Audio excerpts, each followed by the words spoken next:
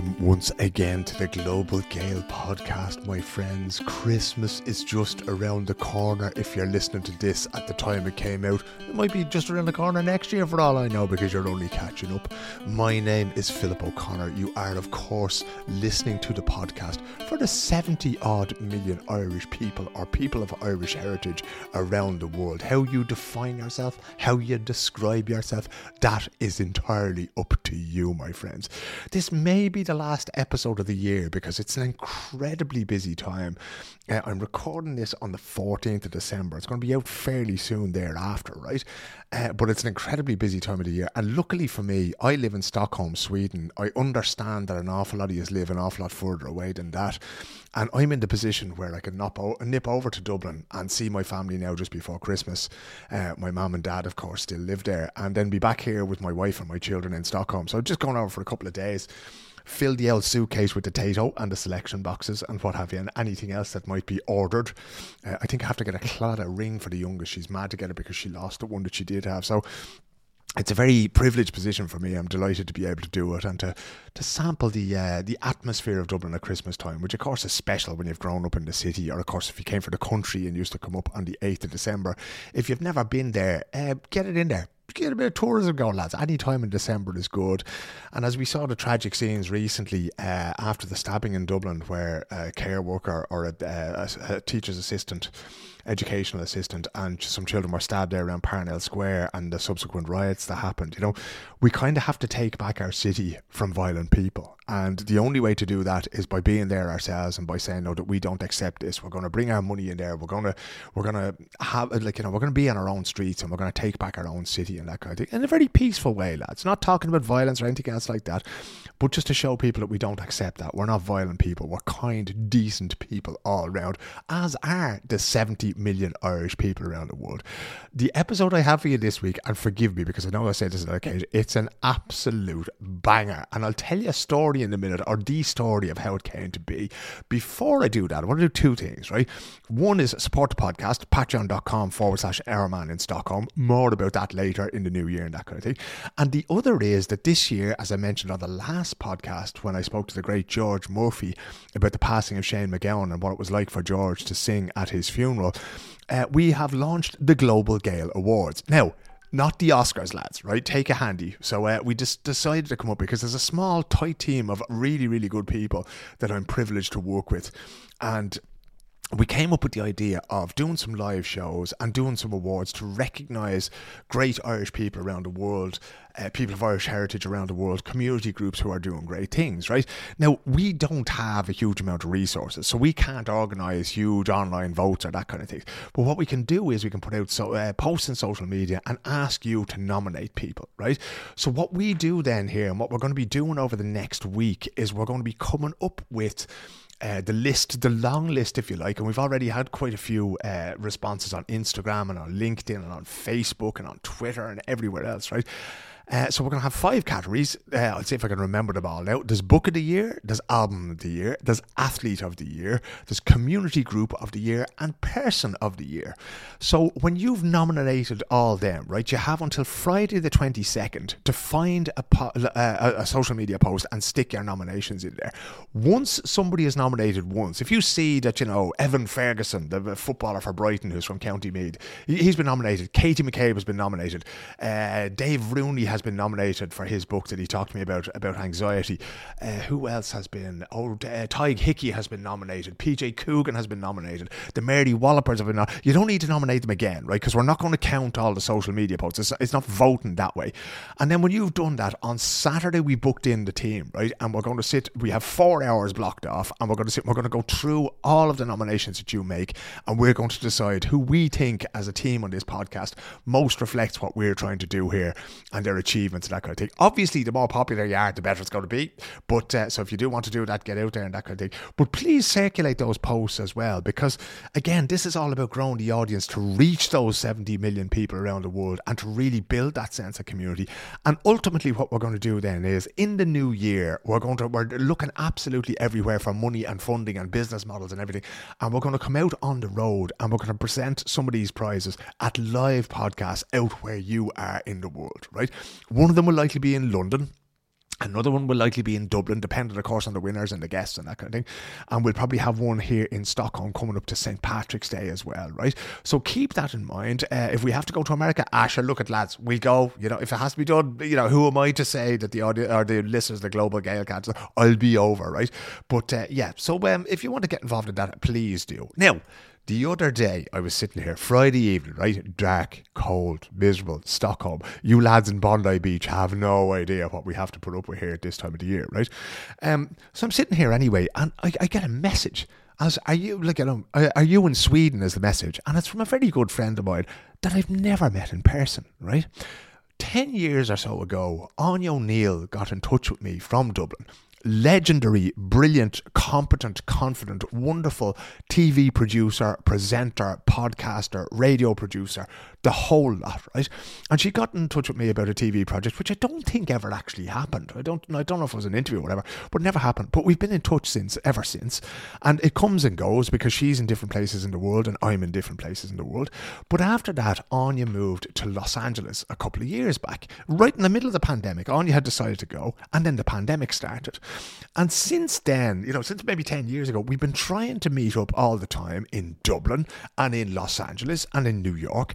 And the next thing I get a message saying that she's in Sweden. Now, lads, no more than, you know, people telling me that I have to go to New York to do a live podcast for you. You can't turn things like that down. So he says to her, "Oh, deadly, are you in Stockholm?" "No," says she. And she sends me a pin on a Google map to where she is, and she is out in the sticks in the middle of nowhere, north of Uppsala, which is like 70 kilometres north of Stockholm as it is. So I said, right, I'm still not passing up the opportunity, lads. I said, I'll meet you in Uppsala. And I got in the car and I drove out to meet her. And she then sort of spent the weekend, because Áine's a tremendous person, full of energy, full of creativity, full of love and light and spontaneity. And you know the way when you click with people like that just for the crack, like, you know, and you get so much out of talking to them about the work they do and that, you know. And we'd always planned to do the podcast you're about to hear, but we just didn't know what format it was going to be in or when it was going to happen, but it was always going to happen. So we got through that first conversation on the Friday night, and that was the same weekend. On the Saturday then, the Irish Chamber of Commerce in Sweden was having its gala dinner, and it just so happened that Áine was planning to move into Stockholm. So we said, right, I said, why don't you come to that? There's a networking day before, and then between the networking day and the dinner, we'll find you a ticket for the dinner somehow. But between those two events, you and me will sit down and we'll make a podcast. So we sat down in the lobby of the Elite Marina Hotel, in the upstairs lobby there where the conference centre is. And like I say, I've known Áine for a long time, right? But when you sit down in front of somebody, something magic happens, right?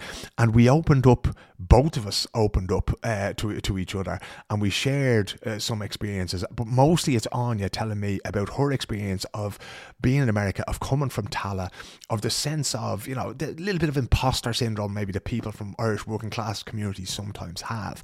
And how she sort of, you know, she decided, no, I'm going to follow my dream, and how she's worked, you know. We don't always reach the holy grail when we're doing these things. We all hit bumps in the road. And it's such a wonderful conversation for me. I really, really enjoyed it, and I really got a lot out of it, you know. And you'll hear that, you know, Áine and I don't agree on everything. We don't see the world in the same way about everything, but we agree on an awful lot, and we have a huge amount in common. And I love her like a sister, and I'm delighted that she took the time and the effort and the energy to do this podcast. And I'm delighted that she's back in my life as well, because she's left LA now and she's back in Ireland. I don't know if it's a temporary thing or if it's permanent, right? I think she will go back to America at some point, but she's really listening to her own self now, and she talks about the, you know, the inner voice and this kind of thing like that, and she's really doing sort of some magical things there. So listen, I'm not going to talk any more about it. Have a listen to this. This is Áine O'Neill from Tallaghfornia to Hollywood to God knows when. I hope you enjoyed this as much as I did.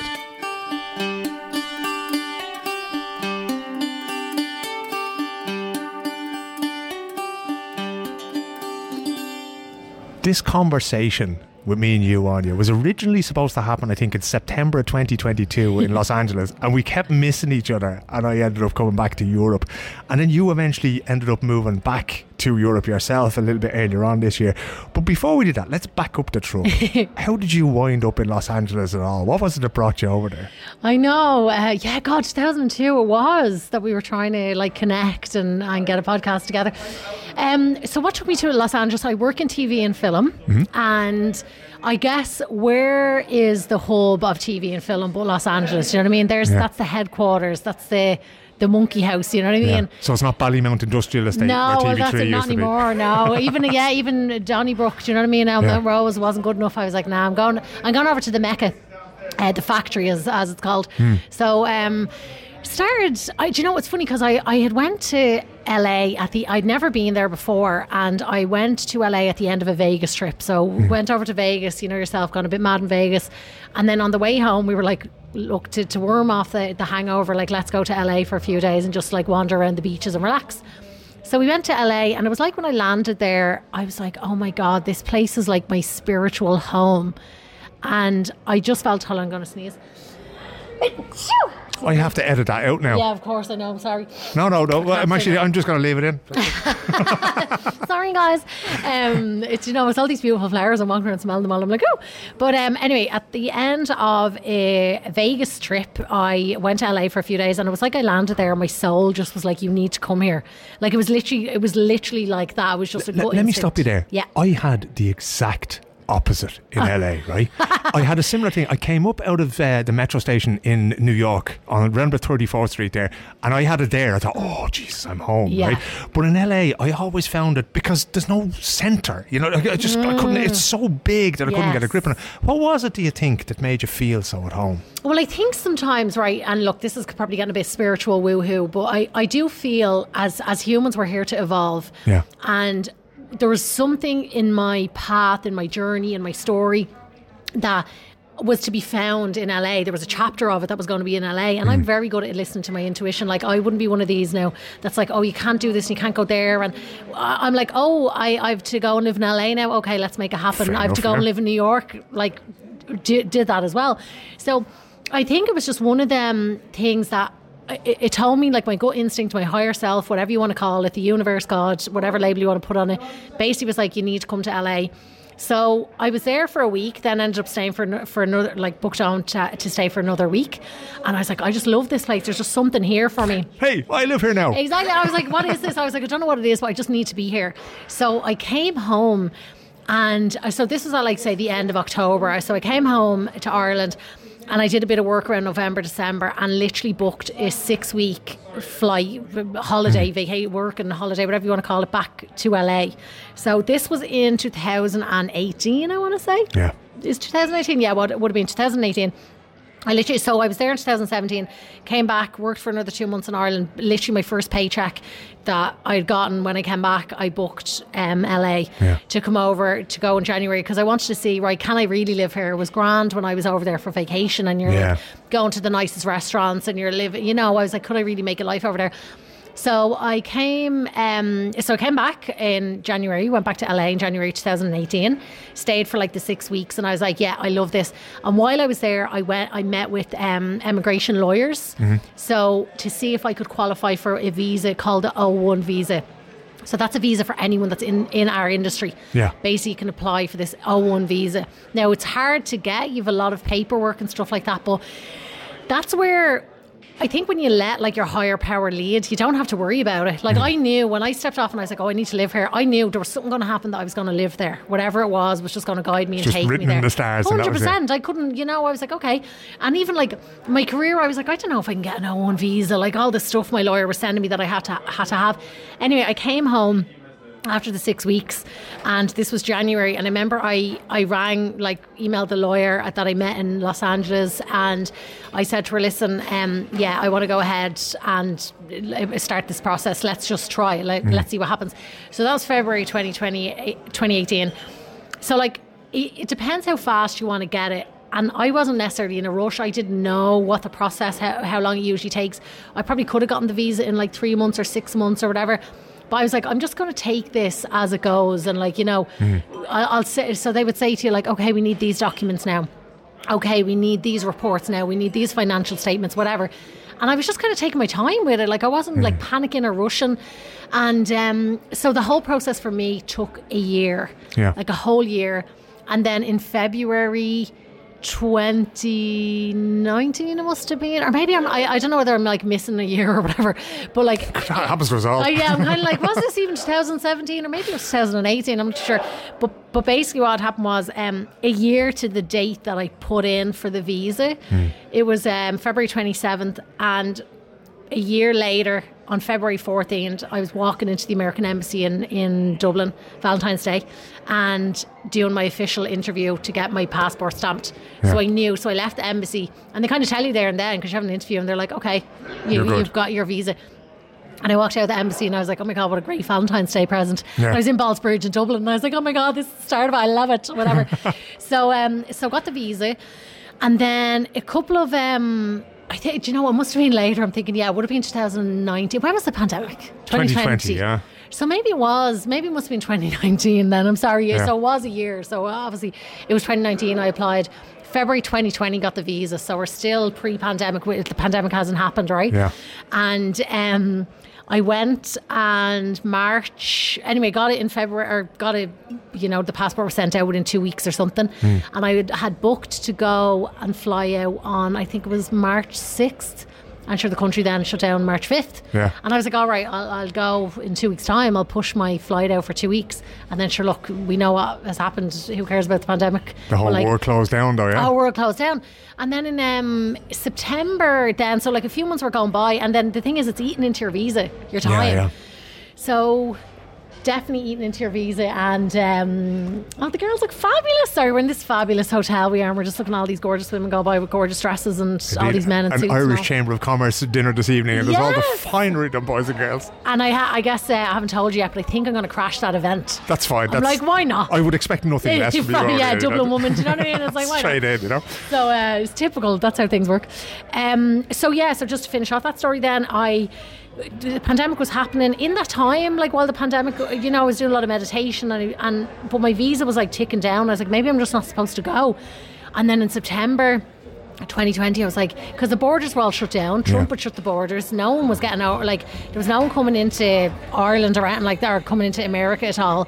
So I was like, okay, but I was like, something just told me, I was like, I'm going to do this, I'm going to go.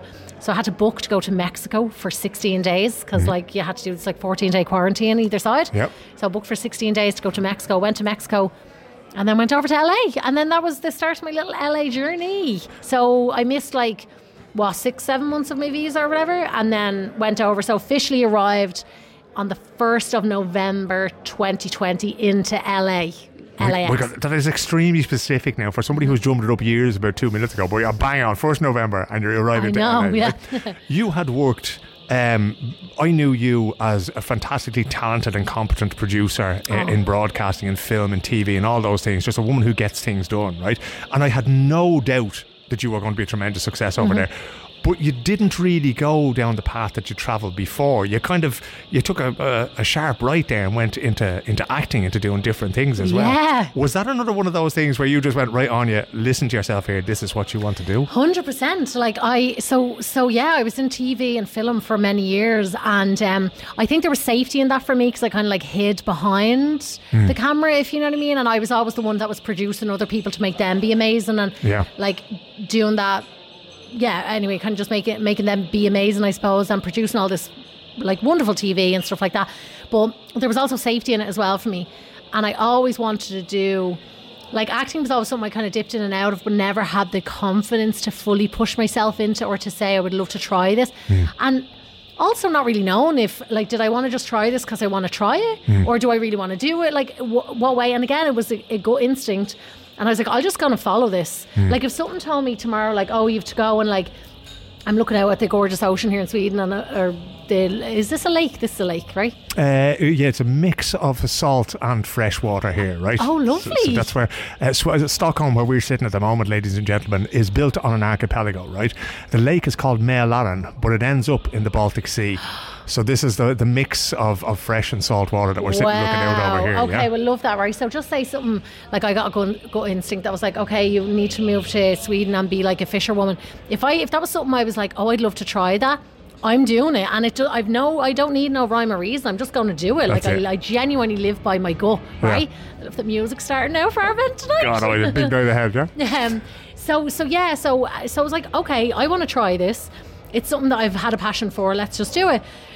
And can I ask you one thing before you go on, right? Because for years I've wanted to do what I do now, right? I wanted to be a journalist. I wanted to be the man behind the microphone, the man in the newspaper, the man on the TV, right? But I would never use that word to describe myself because I didn't have that education, right? And indeed, even when I had the education, like I had the skills long before I had the education, right?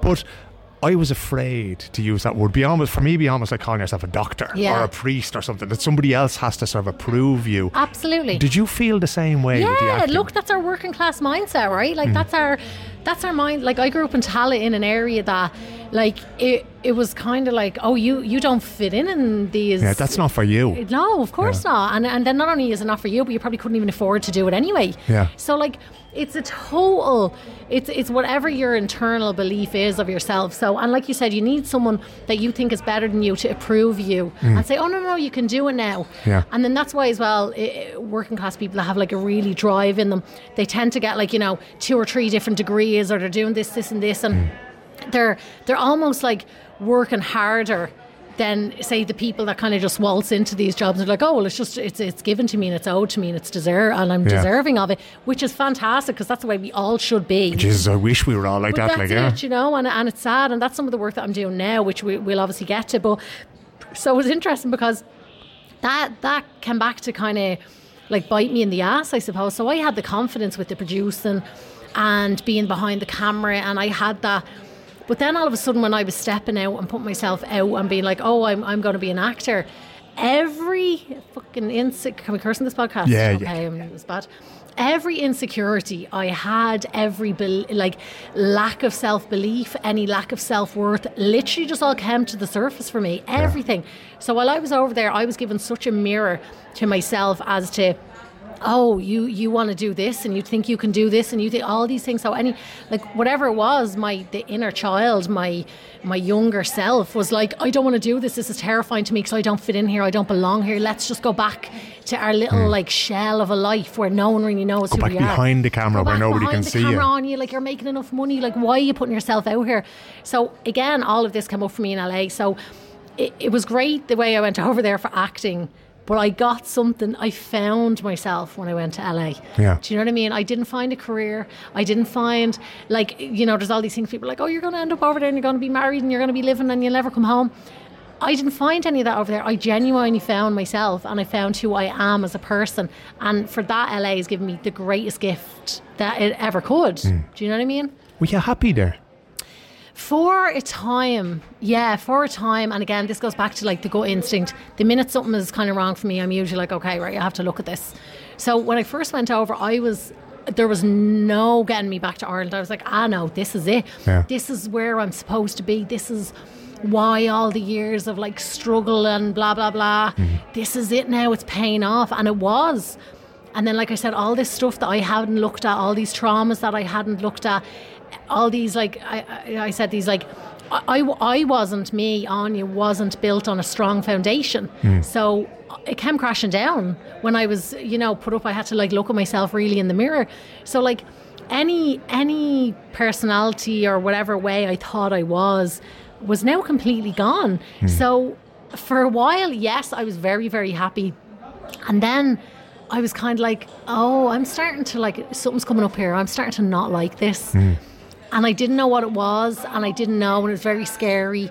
And it was happening for a while. So I think towards the last maybe 5 or 6 months in LA, I was extremely unhappy. And I think the only word to say, and I don't like to use these labels because, again, I don't want to take away from someone that is genuinely suffering with this, but I don't know if you would call it depression. I don't know, but I feel that that's possibly what it was, because I was going through some sort of mental health crisis, a nervous breakdown or something. And I was like, what is happening? My emotions, it was uncontrollable. So was I happy for a time? And then, like I said, then all of a sudden, then it's just the foundation. Like I wasn't built on a strong foundation. Yeah. So everything came crumbling back down. Once the pressure comes on, then 100%. I wonder, Áine, because I was talking to a young actor in London recently, and they said, you go to college for 4 years, and eventually, you go onto a set, and somebody just says, "Well, be yourself." In doing that as an actor in Los Angeles, was that maybe why? Because, you know, you're going out there, you're engaging sometimes in emotions, you're engaging in a sort of a role playing, an examination of yourself that you're putting up there on the silver screen or on the television for other people. Would that maybe have been what sort of triggered these things in you, that brought up these things in you, these uncertainties in you and these things that maybe you didn't like about yourself? Was that, you know, was it so close to the surface that this just sort of tipped you over? Well, I think it was maybe some of that. I think it was definitely in the mix, because I would have been I've done therapy like practically my whole life. I wouldn't be one that would shy away from emotions or shy away from, if something is ugly and has to be looked at, I will absolutely do that work. Yeah. So I think what it was, and this goes back to me saying why I was supposed to go to LA in the first place, there was obviously a part of my soul that couldn't heal in Ireland, you know what I mean? And don't they say, like, you know, you're not going to get well where you got sick. Like Ireland, as much as I loved it, I had a very chaotic upbringing, a very traumatised life. Yeah. And although I was able to get myself out of that a good bit and like maybe, you know, kind of have some sort of remnants of a life, which I thought was great and I was happy in, taken away from that, even that security blanket, then being over in LA, I had no choice but to look at all this. So it wasn't necessarily the act and what it brought up in terms of like, you have to play with your emotions and tap into these, because like I said, I would totally go there and be happy with doing that. I think it was more just unveiling every bullshit lie I had about myself, like, oh, you're no good, you can't do this, because you're going into like auditions basically where people are telling you that anyway. So if you're going to be told that and you believe that, well, it's double. It's double like confirmation, 100%. Yeah. So that's going to be heightened by 10. So loads of things. And then I kind of stopped getting, I'd be a very motivated person. And like, you know, one of these, it's go, it's 20 things a day you're doing, blah, blah, blah.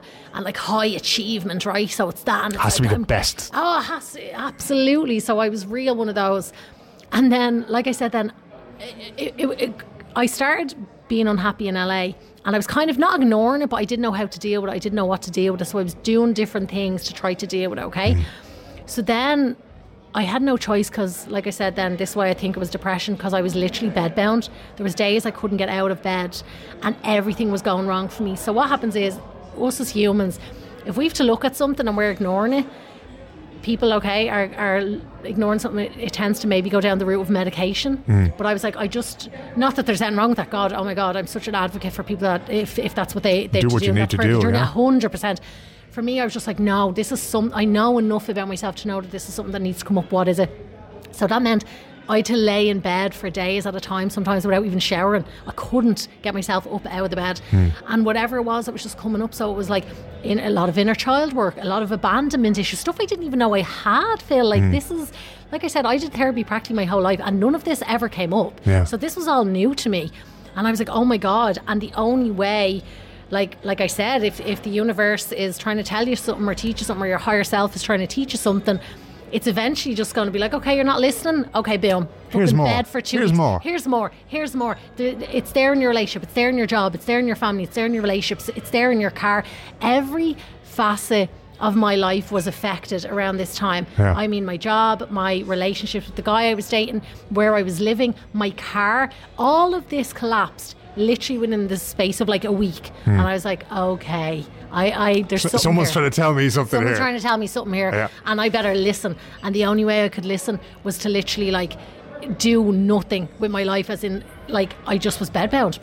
My physical body, I couldn't get up. Like I really couldn't move. Just couldn't get out there. Couldn't get out of bed. There was days I was just sitting in bed all day. But wasn't that an old expression? Like, you know, we used to say in Ireland, you know, there was two or three things we would say. It's like, oh, somebody suffered with their nerves was one thing, you know, and the other thing was, oh, so and so took to the bed. Yeah. You know, and but like that's not new. You know, this is like, no, of course not. People have to do that because you just fucking can't function. Of course, like, you know? That's literally what happened. So I don't know if that's a nervous breakdown. I don't know. There's probably some really smart psychologists listen to this and they'll be probably able to label what that was. And again, I'm just putting the label of depression on it because I don't know another one. And I don't want to do that disservice to anyone that genuinely is suffering from that. So I hope I'm not taking that away from anyone. If someone's listening to this now saying like, that doesn't sound like depression, you know, whatever, I totally get that. But it was just something for me that literally floored me. And like I said, physically my body then wouldn't allow me to do it, and to try even be distracted. Yeah. I couldn't distract myself, or I'm sure I couldn't even get up out of bed to shower. No, that's the thing. You can't read, you can't listen to anything, No. you have no concentration, you have no nothing. You're just lying there healing. Your body is just healing from whatever trauma has to come up to the surface. What was it that started the road back to the Áine, like the bubbly Áine, the competent, the confident woman that you're in your normal self, that's who you are? What was it that brought you back to that? Right, so I genuinely think it was being able to look at what I was running from in the first place. So grew up working class, so for me it had to be high, like grew up pure poverty mindset. You know, my dad, if he didn't work 20 hours a day, if we weren't working 20 hours and slugging ourselves like we're not worthy of whatever, or you know, it was just that mindset of working class. And I always tried to avoid that. And I always tried to avoid then it being on like, you know, social welfare lifestyle, not doing anything. Like I was going to college, I was getting the degrees. Like I went back to college to do a degree in English and history, an honours degree of English and history, one of the hardest kind of degrees that's out there. But like even for what? It was just for me to have that piece of paper to say to people, oh well, like I'm not that Áine that grew up poor and was told she was stupid and she'd never amount to anything, because look, I have this piece of paper now that tells me this, right? And then again, it's like, but I have the RTE credits now to tell me that I'm not this anymore, right?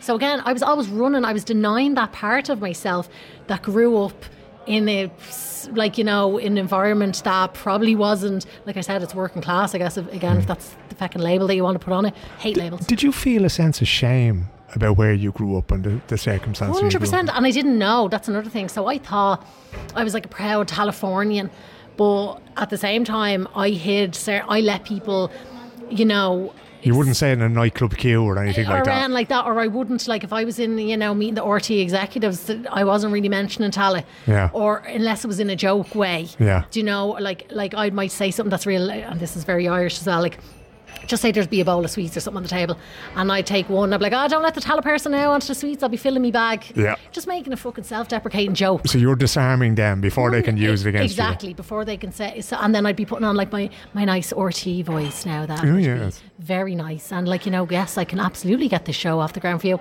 Fucking bullshit. Do you know what I mean? That's not how I sound, and nobody needs to. And even on RT still nowadays, you don't hear a lot of like our accents, which is such a shame, because we're a lot more colourful. Do you know what? I got in desperate trouble a couple of years ago because I said online that I don't like the Dublin accent speaking Irish, right? And there's nothing wrong with it. I just, to my ears, it sounds wrong. Wow. And the reason I think that is because I was brought up by people who spoke Munster and Connacht Irish, right? And I was always told that how we spoke was wrong. And I said that, and there was native Irish speakers going, there's nothing wrong with it. And I was going, no, I'm not trying to discourage people. I'm just trying to tell you how it makes me feel. And that was the point where I realised I was actually a little bit ashamed of where I'm from. Yeah. So we build all these things around us. These pieces of paper are supposed to say more about who we are than we can ourselves. Exactly. And this accent that, you know, that we're in Stockholm, Sweden right now, right? I have to make myself understood here, right? So it's going to be difficult if the two of us are speaking here now and the hotel staff go, they're not going to have a clue, right? What we're saying. So, but that's one thing, that's communication, of course. But when we're trying to put this front on when we go into Dublin 4, we go, yes, a documentary, yes, I would love to do that series. Let's talk budgets, you know, and that kind of thing. But why can't we? Can I just point out something very funny as well, right? So see the way, because I did some studying about post-colonialism obviously in college, right? And there's a funny little thing that we learnt of Irish people when they're trying to speak of someone of higher class. We never put on necessarily a D4 accent. We tend to put on, like the way there, you just did a little English accent there, okay? Bit, yes. And if you ever notice people that are at St. Pat's or Rovers or whatever, like League of Ireland games, and if, do you know, they might be shouting at someone, you fell over, and we put on this, right? That's a post-colonial mindset, because we still think there's people in power and people are better than us. We still see as the British, as being the English thing, as the English thing. That's amazing. So if you'll notice that a lot of Irish people do when we're trying to say, like, do an impression of like someone that's like higher class or higher power, and it's the same, someone that's we think is like of higher, better advantage of us. So above us, like above us, exactly. Yeah. It's the same way, like in these League of Ireland, you'll hear young fellas from Ballyferm and Ballymun. They're like, "Oh, you fell over, you fell over." I can't look. I'm terrible at football. I don't know anyone, but like just say they're slagging like in English football or whatever, Yeah. they'll put on that English accent, and it's nearly like an authority. Instead of just you fell over. It's like it doesn't fit in. It doesn't fit in. So it's like and again, and look, this is just to say, like, it was just a little interesting post-colonial study that we had done. Yeah. And we could pick up examples, and it was just when you did it there, I was like, because that's what we do, okay? It's such an obvious thing, really, isn't it? Yes, of course. Do you know what I mean? Which fucking pull out me vocal cords if I sounded like that. Do you know what I mean? We bring out the worst in each other as well, because we both speak so fast, like, and one of us trying to get in before the other. Your time in LA, as you said, you were happy there up to a point, and then things sort of started to fall apart, and then you started to rebuild yourself. But that sort of dovetailed with your visa running out, right? And for a long time on social media, I hope you don't mind me bringing this up, but you were Áine in LA. Yes. Right? And you had the podcast Áine in LA, which was absolutely brilliant. It was comedy gold at the time. Episodes would be dropping and I'd be getting, yes. And they're still out there if anybody wants to go listen to them, because it's a great diary of it.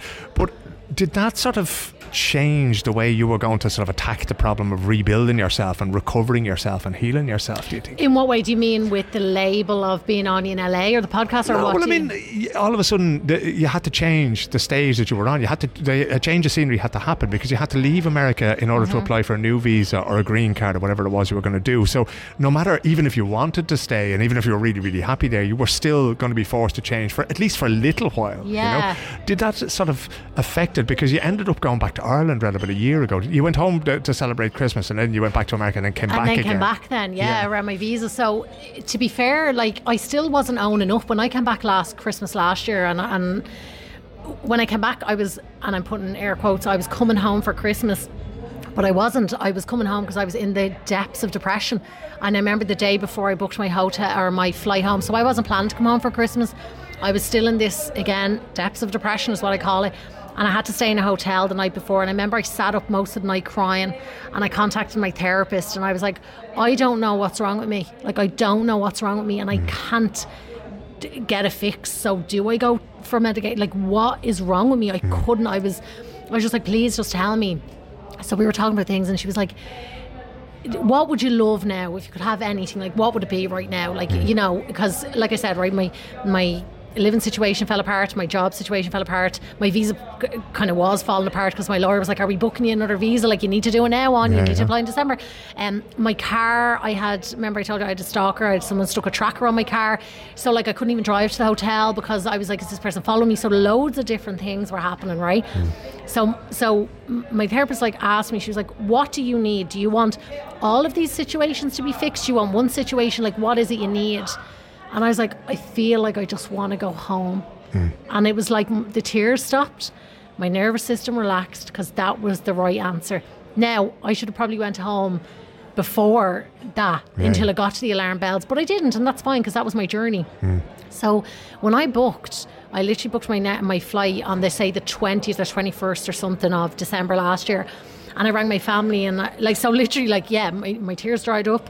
I calmed down. I was like, that's the answer. I need to go home. It was like a light bulb moment. I was like, I need to go home. That simple, because I hadn't really thought of it up until then.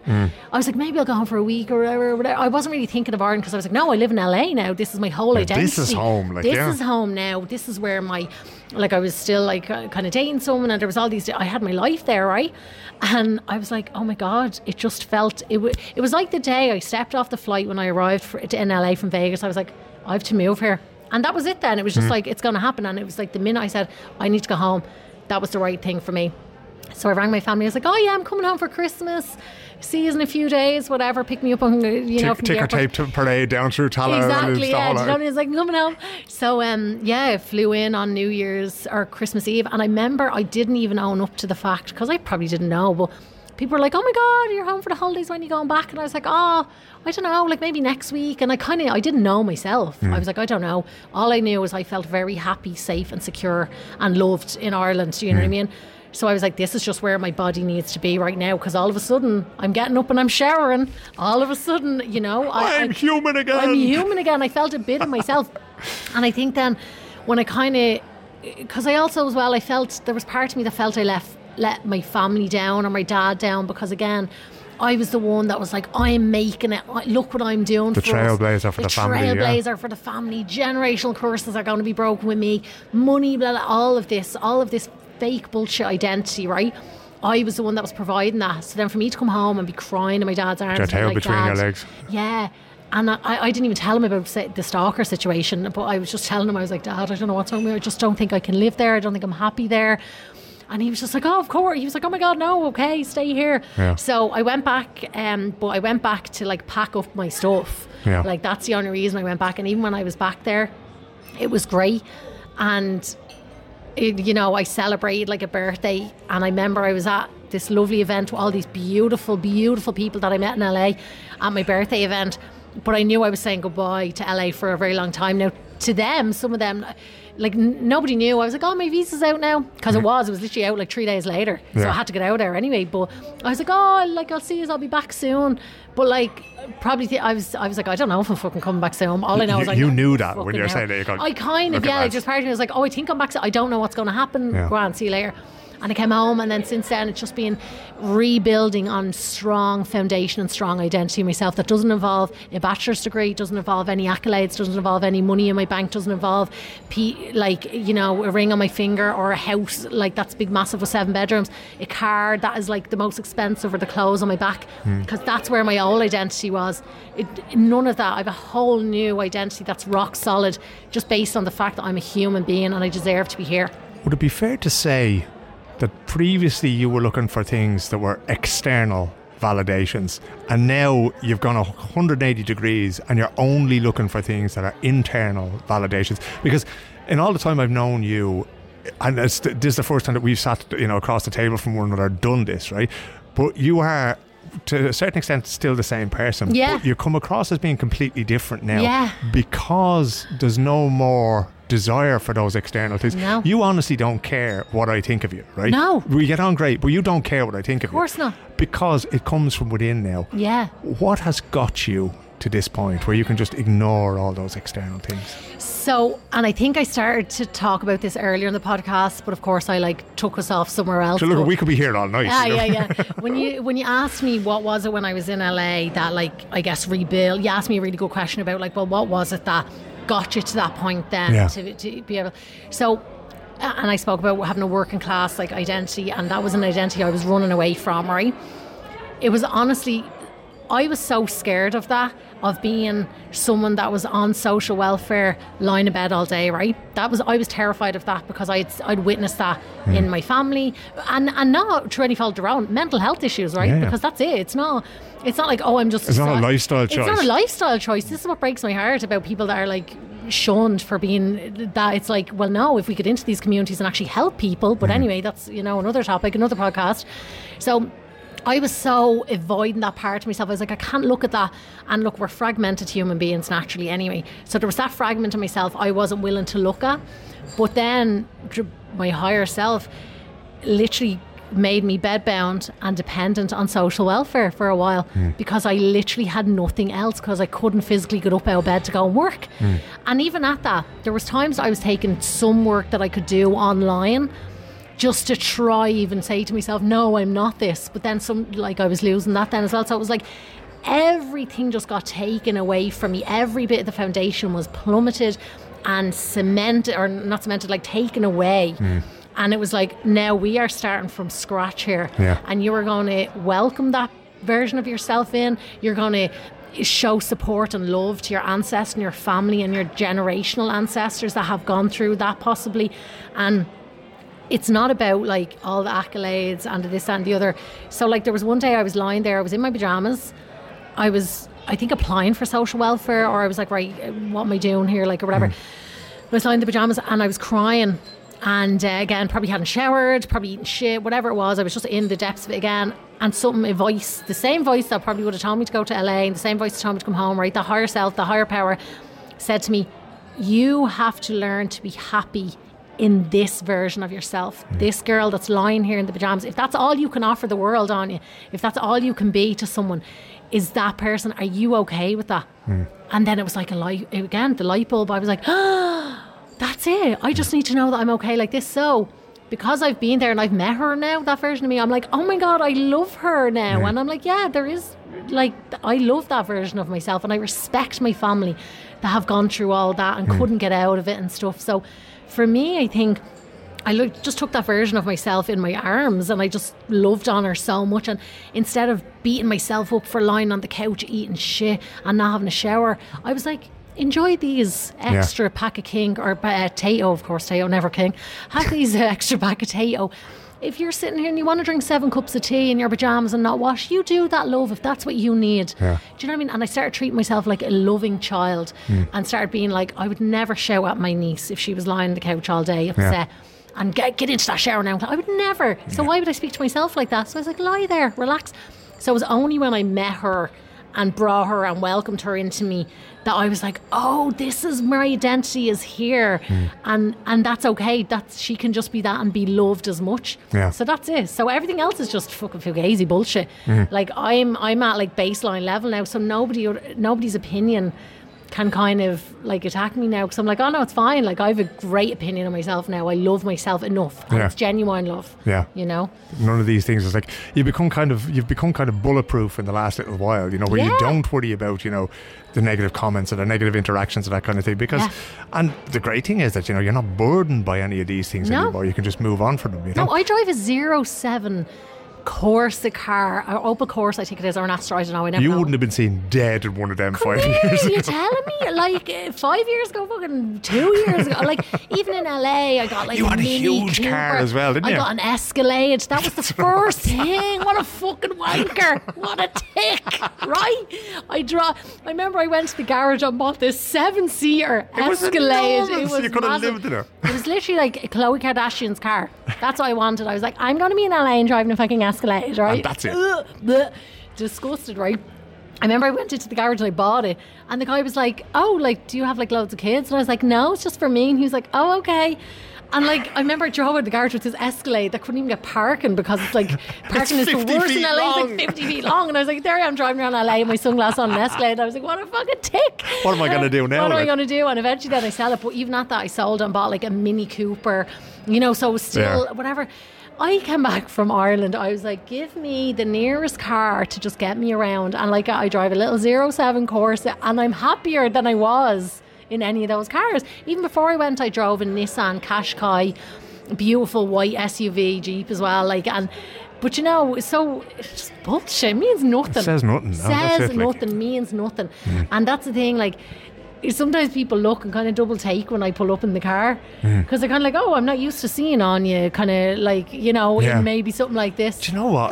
I came to one of the Stockholm Gael soccer matches there during the season, right? And I drove up in this tiny little Volkswagen Polo that's like from 2017 or whatever it is, right? The reason I have it is because same thing, I can park it anywhere. I can park it in a snooker pocket if I have to, right? Love it. And one of the lads said to me, I didn't think you drive a car like that.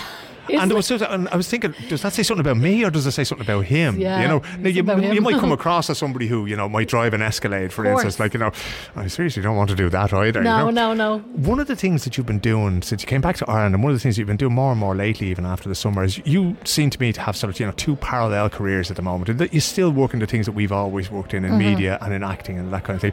But you're also working a lot with wellness, particularly for women and for people, just in mental health in general. Yeah.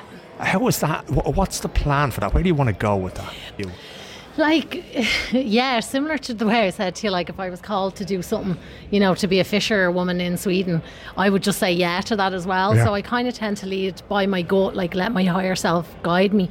And I think part of it is part of my own healing journey as well. I would have denied my feminine energy, feminine self for a long time, because I was constantly in my masculine of go, do, try, fight, go. Competitive, like, you know, has to be the best 100%. On that. Yeah. I was very uncomfortable I was more comfortable in male dominated areas than I was in women dominated areas, say.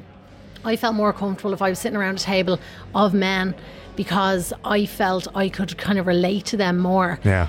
And it's because I was denying the lovely female aspects of myself just by being a woman, right? Yeah. So for me, it's funny that I'm now in this world, or venturing into the world of women's wellness, because it's, like I said, it comes from my own healing, in a sense that I never knew feminine energy, or that there was a feminine part of me that needed to heal or whatever, right? Until, again, I was no choice but had to look at this. So I think for me then to welcome them aspects in, I was like, oh, for me to be a happy version of myself, or the best version of myself, or the more productive version of myself, doesn't mean I need to be like a man, right? Yeah. And again, it goes back to like even what we said about the post-colonial.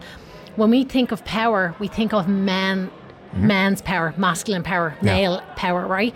Because that's what we've seen. Men run the world, men lead the world, men are the trailblazers. So women tend to adopt those characteristics and that identity because we think that that's what we need to succeed. Yeah. So for me, part of this journey now in this career that I am kind of going into is coming from a space of wanting to be a productive, like, you know, like business woman, still that, like, but like with the feminine parts of myself. So I'm no longer leaving them parts behind. So again, it's like the fragmented self, right?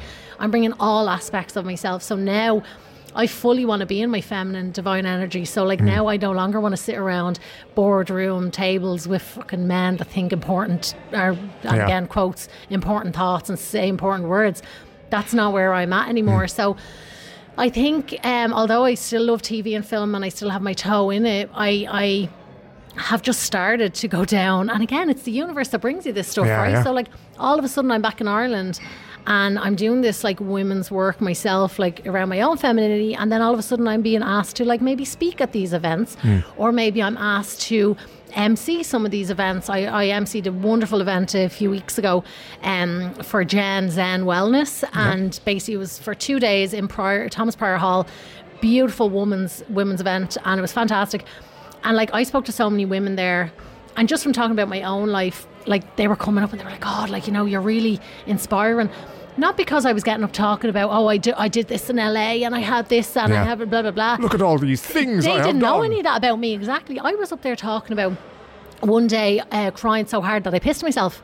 That's what I was talking about in my healing journey. So like these are all, most people would use this for stand-up. I'm like, no, I was like, ladies, healing is not glamorous and fun and gorgeous or whatever. Like, it's not weeping and hugging a tree. Like. Yeah, do you know what I mean? It's sometimes you're sitting on your kitchen lino floor, right, pissing yourself in your council house. Crying so hard that you're doing that. Crying so hard that you're peeing yourself, and that's absolutely fine. So anyway, because of that, and because I'm very open and honest, then women are kind of able to be like, oh, okay, like, you know, and kind of relate to that funniness then as well. Yeah. So then I just started, and I would be a big manifester. And again, look, manifestor is just like a fancy word of like, you know, whatever you believe about yourself is going to come out in your reality. So you are literally the only person I will listen to when they start talking about this, right? Because so many people go, well, if I think I'm going to be a millionaire, will I be a millionaire? And you go, you've just missed the fucking point completely, right? Yeah. When you talk about that, because like I really need to hammer this point home to people, right? Explain to me what you mean when you talk about that, right? Yeah. Manifesting to you, and you said this to me last night, right? It's simply a way of being happy and loving yourself and accepting yourself. It's not about things, right? We've already established that, right? Exactly. That they're bullshit. That's the thing. You've already established that. Like, no car, no job, no amount of money is going to make... There's no happiness in any of those things. There's no happiness in any of those things. Yeah, there's a fleeting, you know, little orgasmic moment in it for a while, but like it's not a long lasting, you know, it's not solid. Like, so... And again, it's not internal happiness either, right? Again, it's external. You spoke about that earlier. So for me, what manifesting is literally the world mirrored back to you. It's your self-concept of yourself. So there's part of me that would have went through life the high achiever because I knew I could do this and I was going to do this and get all this blah, blah, blah, right? So all of that, I could see that then in my world. But then when it came to like self-worth and who I was as a person and self-love, people could I could sit in a boardroom around a table, like I said, possibly with a load of men, and let them, I wouldn't speak up for myself, or I would let them put me down, or I would make this fucking Tala joke. Yeah. So that's my self-concept. So although I was there beating the drum of being like, oh yeah, like fucking producer and glamorous and blah, blah, blah. Very feminist, sticking up for the girls, the whole lot. Yeah, I'd be sitting there then and let some absolute idiot fucking tell me, you know, oh, well, look, we'll talk about that later, or like put me down, or like even then in relationships as well, like I would be the anxious attacher, or then I would be the avoidant attacher, depending. I was never the secure attachment. And that's for anyone, I guess, that would know their own attachment style. So I was constantly going in between this. So again, the world was mirroring my own self-concept, my own self-beliefs. And all them beliefs are coming from the working class self, the person that maybe a teacher told me I was never going to amount to, like I said, or whatever it could be. There's loads of different times I was in a dance school and I used to show up and my leotard was dirty and all these things, right? That mean nothing, but obviously when you're a child, it's like affecting you on a deeper level. So you keep that trauma in your body. So the world is going to show you what you really think of yourself. So you're going to meet men, if you're dating men, you're going to meet men that will reflect this back to you and also treat you like a piece of shit, or abandon you, or you will abandon them. The world is literally just going to be a whole mirror for yourself. So like, you know, driving the fancy cars but then the car would break down. Or I would manifest a certain, like a job, a really good job, but then be treated like shit by the other producers that were on the job, say, or not be getting paid enough. And like, you know, just in different things, it was all mirroring out. So, and like again, I'd get the big lump sum of money, but I could never keep it, or I could never make it be something that was last, and it was always in one hand out the other. So all of that, and that's because there's a part of me that doesn't believe was a part of me that believed I didn't deserve money, didn't know what to do with money, didn't deserve to sit at a table with people from D4 that went to Trinity College. You know, so all of these things, and that showed up for me in my mirror self. People would always ring me and offer me like lower money, like just say like, oh, we have this job, but you know, we're on a budget, we can only pay you this amount. But that's not on them. Absolutely not on them. Like they're showing me what I think about myself. I think I'm only worth them offering that to me. I can never make it into a sustainable thing. I could never make it into a sustainable thing, because I thought that of myself. Do you know what I mean? And then, like I said, eventually everything just gets taken away from you. So you're just like, okay. And you get the value that you place upon yourself as 100%. Well, don't you? You know? Yeah, it's going to play out, and the world is literally our mirror. So if someone is sitting at home listening to this in a relationship that possibly not being respected, in a job that they're not getting paid their monetary worth, or treated how they deserve to be treated, I would ask them to instead of looking outwards and saying like, oh, well, it's the job and it's him and it's her and it's this and it's that and it's the kids and it's the job. It's not. Looking inside yourself, because people are showing up for you how you are perceiving them to show up, you know?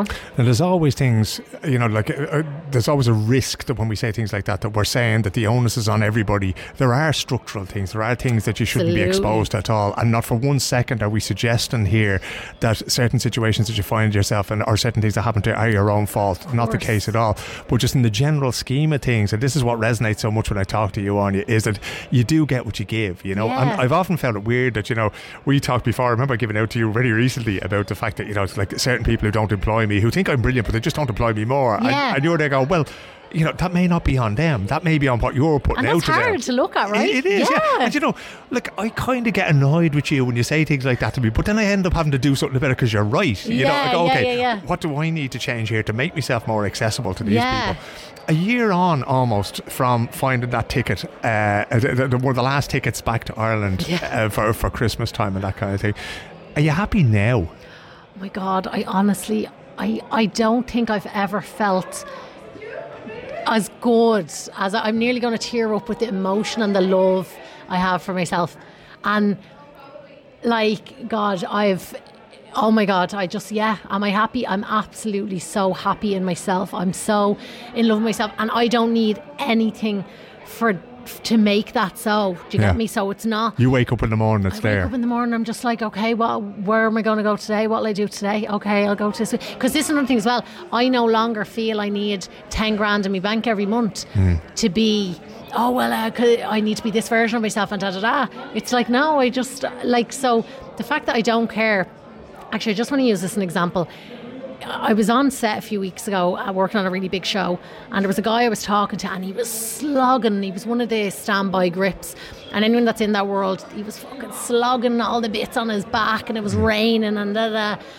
And we were talking about something. He was saying he was getting something done to his house, and then that same breath complaining about the job, right? So there's, you know, self-concept straight away. So I turned around to him and I was like, the house that you live in now and the renovation you're getting done now, is this worth how you were seeing yourself here and feeling. Now, he was getting paid obviously very good money. Yeah. But I was like, is this worth it for you? And he was like, Áine, not one fucking bit.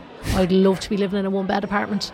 And I was like, that's it. Because people realise when you're getting that and you're not feeling good about it, sure, what's the point? Yeah. You know what I mean? So like, I've, in terms of materials, like I've nothing. Marie Kondo thing is like, does it spark joy? Yeah, you know? does it spark joy? And it sounds kind of ridiculous at the same time as well. She's kind of right, yeah, isn't she? of course. You know? Like this spark, me coming out here today to see you sparked joy within me, because I'm knowing I'm meeting up with someone that is on a similar level as me, and I could be very much myself with you. And look, even if I felt I couldn't be, there's probably a good chance I wouldn't be around someone anyway that I can't be myself with. But just a little example, you stopped the podcast for me so I could run to the loo, right? Now, if you'd have interviewed me a year ago, I would have sat here bursting to need to go toilet, closing my legs, just so you wouldn't think I was a tick, or that you wouldn't be like the cheeky bitch, look at her going to the toilet. I would have sat here and made myself I don't have time for this, yeah. I would have sat there and been the uncomfortable person, and therefore given you my power, as much as you're so lovely and you're absolutely beautiful. But in that moment, I would have been like, no, I'll sit here uncomfortable doing this interview for him, just so he won't think less of me. But I was like, no, I'm going to stop this, because I don't deserve my body to be uncomfortable. No, exactly. And we can't have the conversation, you know, if you're sitting there going, I really need to pee. Exactly. And we shouldn't give our power away to people anyway. That's the thing. The thing is, if you feel that you can't respect, or that I don't respect you enough to let you go to the bathroom when you need to, well, then we probably shouldn't even be sitting here. Then I don't respect myself. Exactly, yeah. Then I don't respect myself enough to turn around to you and be like, I'm just going to go to the loo because I'm really uncomfortable. And I was bursting, do you know what I mean? It had to be done. Yeah, of course. Now, look, if I thought I could have held it, I was like, if I don't go now, I'm going to be peeing my pants again. Like there you go. I was going to say, we speak quick enough, but when one of us needs to go to the bathroom, it gets even quicker, right? Right. This place is starting to fill up. I have one last question for you, and I'm so delighted that we finally got to do this, right? From Tallaghfornia to California. Yes. To Stockholm. I never thought that this would be when we'd end up doing it, right? But here we are doing it. What's next? Do you care where you live anymore? Do you care about, does any of this fucking matter Honestly, at all? no. I live kind of out of a bag. Like, I really do. I live out of it. And until... And that's only for now. So that's what I mean. In 6 months' time, we could do this podcast, and I could be like, oh, I'm living here now, and I'm staying here for the next while. So I literally, does it spark joy? Does my gut feel comfortable? Does my nervous system feel relaxed doing this and doing these different things? Yeah, and I'll just keep following that gut guidance all the time. So like, it doesn't mean, and again, this for listeners sitting at home, if they're doing something that they absolutely love now and they're happy, be open that in a few months you might change, and that's okay as well. Like, I was looking up the other day, Aer Lingus were looking for female pilots, and I was like, I want to learn how to fly a plane. Like, why not? So I'll probably be doing that. And like, why not? Like, my cousin that lives in Switzerland texted me and she said, why are you in Sweden? And I was like, why am I in Sweden? Like, why? I don't know what the answer. Where else would I be? Why exactly? Why not? Why are you sitting at home? Like, do you know what I mean? So people do different things. Why are you annoying me over this when you could be doing something constructive? Exactly. I'm like, who cares why I'm in Sweden? It's because I'm in Sweden now today. Do you know what I mean? Like, it's fine. Live out of a bag. If I asked you to predict where you'll be this time next year, where do you think? Have you any idea of where you might be? Yeah, I do feel I'm definitely going into the world of women's wellness for sure. And I'm starting a manifestation coaching class, I'm bringing people in to be a facilitator for manifestation and self-concept and all this for women, and I'm starting that next week. So I know in a year's time I'll be fully working probably online and like still just traveling the world, and just my main thing is to help women, especially young girls. I wish I knew this about myself. I wish I didn't have to try be a man to be a successful woman. And I just want to get, like, I look at my nieces now who are 16 and 12, and I'm like, I want to make sure that they don't go through any of the thoughts or that I've had, or had any of them experiences, or if they do, because they might, that they can let them go then, and they can and it doesn't become part of their self-concept, because then they'll start to see that played out in their life. So in a year's time, I think I will have a very successful women's wellness business for sure online. I'll probably have applied to Aer Lingus for the pilot, because I think that just sounds so interesting. Go do it. And God knows, I'll probably be like, I don't know where I'll be. I'll let you know where I am next December. Where can people find you online? And get involved with this manifestation? Yeah, of course. Well, I'm on, Áine O'Neill. I'm on Instagram, like Áine in Éire now, because obviously I'm not in Áine in LA. So Áine in Éire, but Áine O'Neill on TikTok, Áine O'Neill on Instagram. I'm on Twitter as well, Áine O'Neill. So you'll find me. You'll find me. You won't have to look too far. And anybody who is looking to get in touch with Áine O'Neill, and I'm sure she'd be more than happy to discuss anything that you've heard on this podcast. Definitely. With her. So get in touch. Let's go gate crash a party, you and me. Yes, I love it. That's what I'm here for. Thanks so much for talking to me, Áine. Thanks, love. Would you wish, Kathleen, I'm trying to listen to that awful Egypt Philip O'Connor on the Global Gael podcast. He's wrong about everything again and I want to call him out. There you go, lads. Isn't she just amazing? The wonderful Áine O'Neill there, and I don't think that's the last you're going to be hearing of her on this podcast. You can follow her on Instagram at Áine in Éire, AINEINEIRE. You'll find her, like, she's loads of followers on Instagram, that kind of thing, or just hit me up on Instagram and I'll put the two of you in touch. A wonderful person altogether. I am going to sign off for this week, ladies and gentlemen, and we're going to do it in a very special way, right? Because this is the time of the year, the most wonderful time of the year. And I got a lovely email the other day from John and Danni Morgan. You will have heard them on the podcast earlier this year talking about their play Brendan, Son of Dublin. They're playwrights. Danni is a brilliant singer and songwriter. John is a tremendous writer of absolutely anything, and they did a brilliant show in London about Brendan Behan, and it was fantastic because Behan is my favourite Irish writer of all time. He's just the one that I most relate to, and I know that they've worked on other shows as well. And they have a new one in the pipeline, I think, that we spoke about as well. I'm not sure if we did so online or offline. Go back and listen to that. But Danni has written a brilliant Christmas song, and we're going to play out on that. There may, as I say, be another podcast before Christmas. We're hoping that the discussions about the Global Gael Awards, that maybe we can announce some of them and do a sort of a special podcast just before Christmas. We might try and drop it, on the 24th or the 23rd, so you can have a listen to it, get in the Christmas spirit while listening to the Global Gael podcast, getting the last of shopping done, peeling the spuds, getting the sprouts in water and getting the turkey in the oven. Lads, don't leave it out in the back garden, especially if you have a dog. Like, believe me, right? I'm telling you by experience here, right? But let us play out with this wonderful tune from Danni Morgan. This is called Christmas Like the Old Days. I don't know if it's out anywhere, but yeah, certainly if you search for Danni Morgan and Christmas Like the Old Days, it might pop up on Spotify. If not, she'll always have it here and you can stick it on come Christmas time. My name is Philip O'Connor. As I say, patreon.com/OurMan in Stockholm. And if you can't support the podcast, because they will always be free, right? There's never going to be a financial barrier to this content, right? Please share it, lads, okay? And especially because I think Áine deserves it. That wild tale of hers absolutely deserves it. But find somebody that you can send it to on WhatsApp or a DM on Instagram or something like that, because every little helps growing this podcast, because we are growing a community of 70 million people here, right? Listen, if I don't talk to you before Christmas, have a wonderful Christmas. Have a very happy new year, and we'll be back to you very soon again with the winners of the Global Gael Awards and with more episodes of the Global Gael podcast. Until then, take care of yourselves, take care of one another. Merry Christmas, Happy New Year, good luck. I hear the choir sing, I hear the church bells ring. It's just a special thing, Christmas like the old days. And where did they go when we were young and old? I remember playing in the snow. Ooh, Christmas like the old days. I see the fire lit, little hands and little mitts. It's just a given thing, Christmas like the old days. And why did they go when we were young and old? I remember chestnuts all aglow.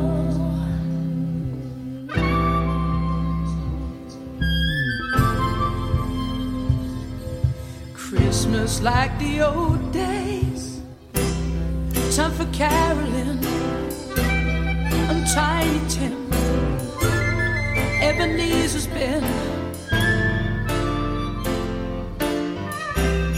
Santa sleigh, he's on his way. Hear the children play,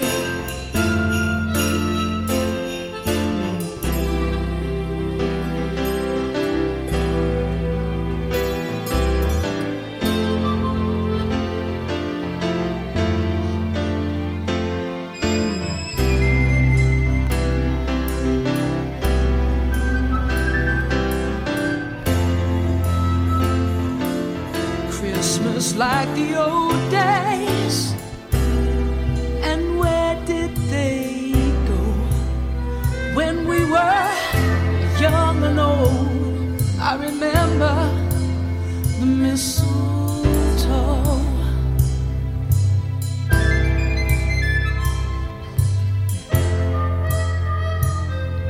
Christmas like the old days.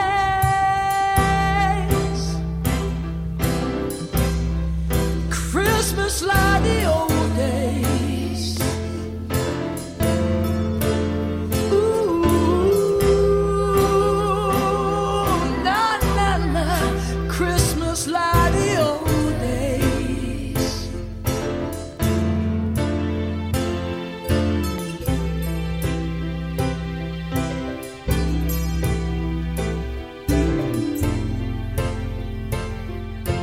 Christmas like the old days.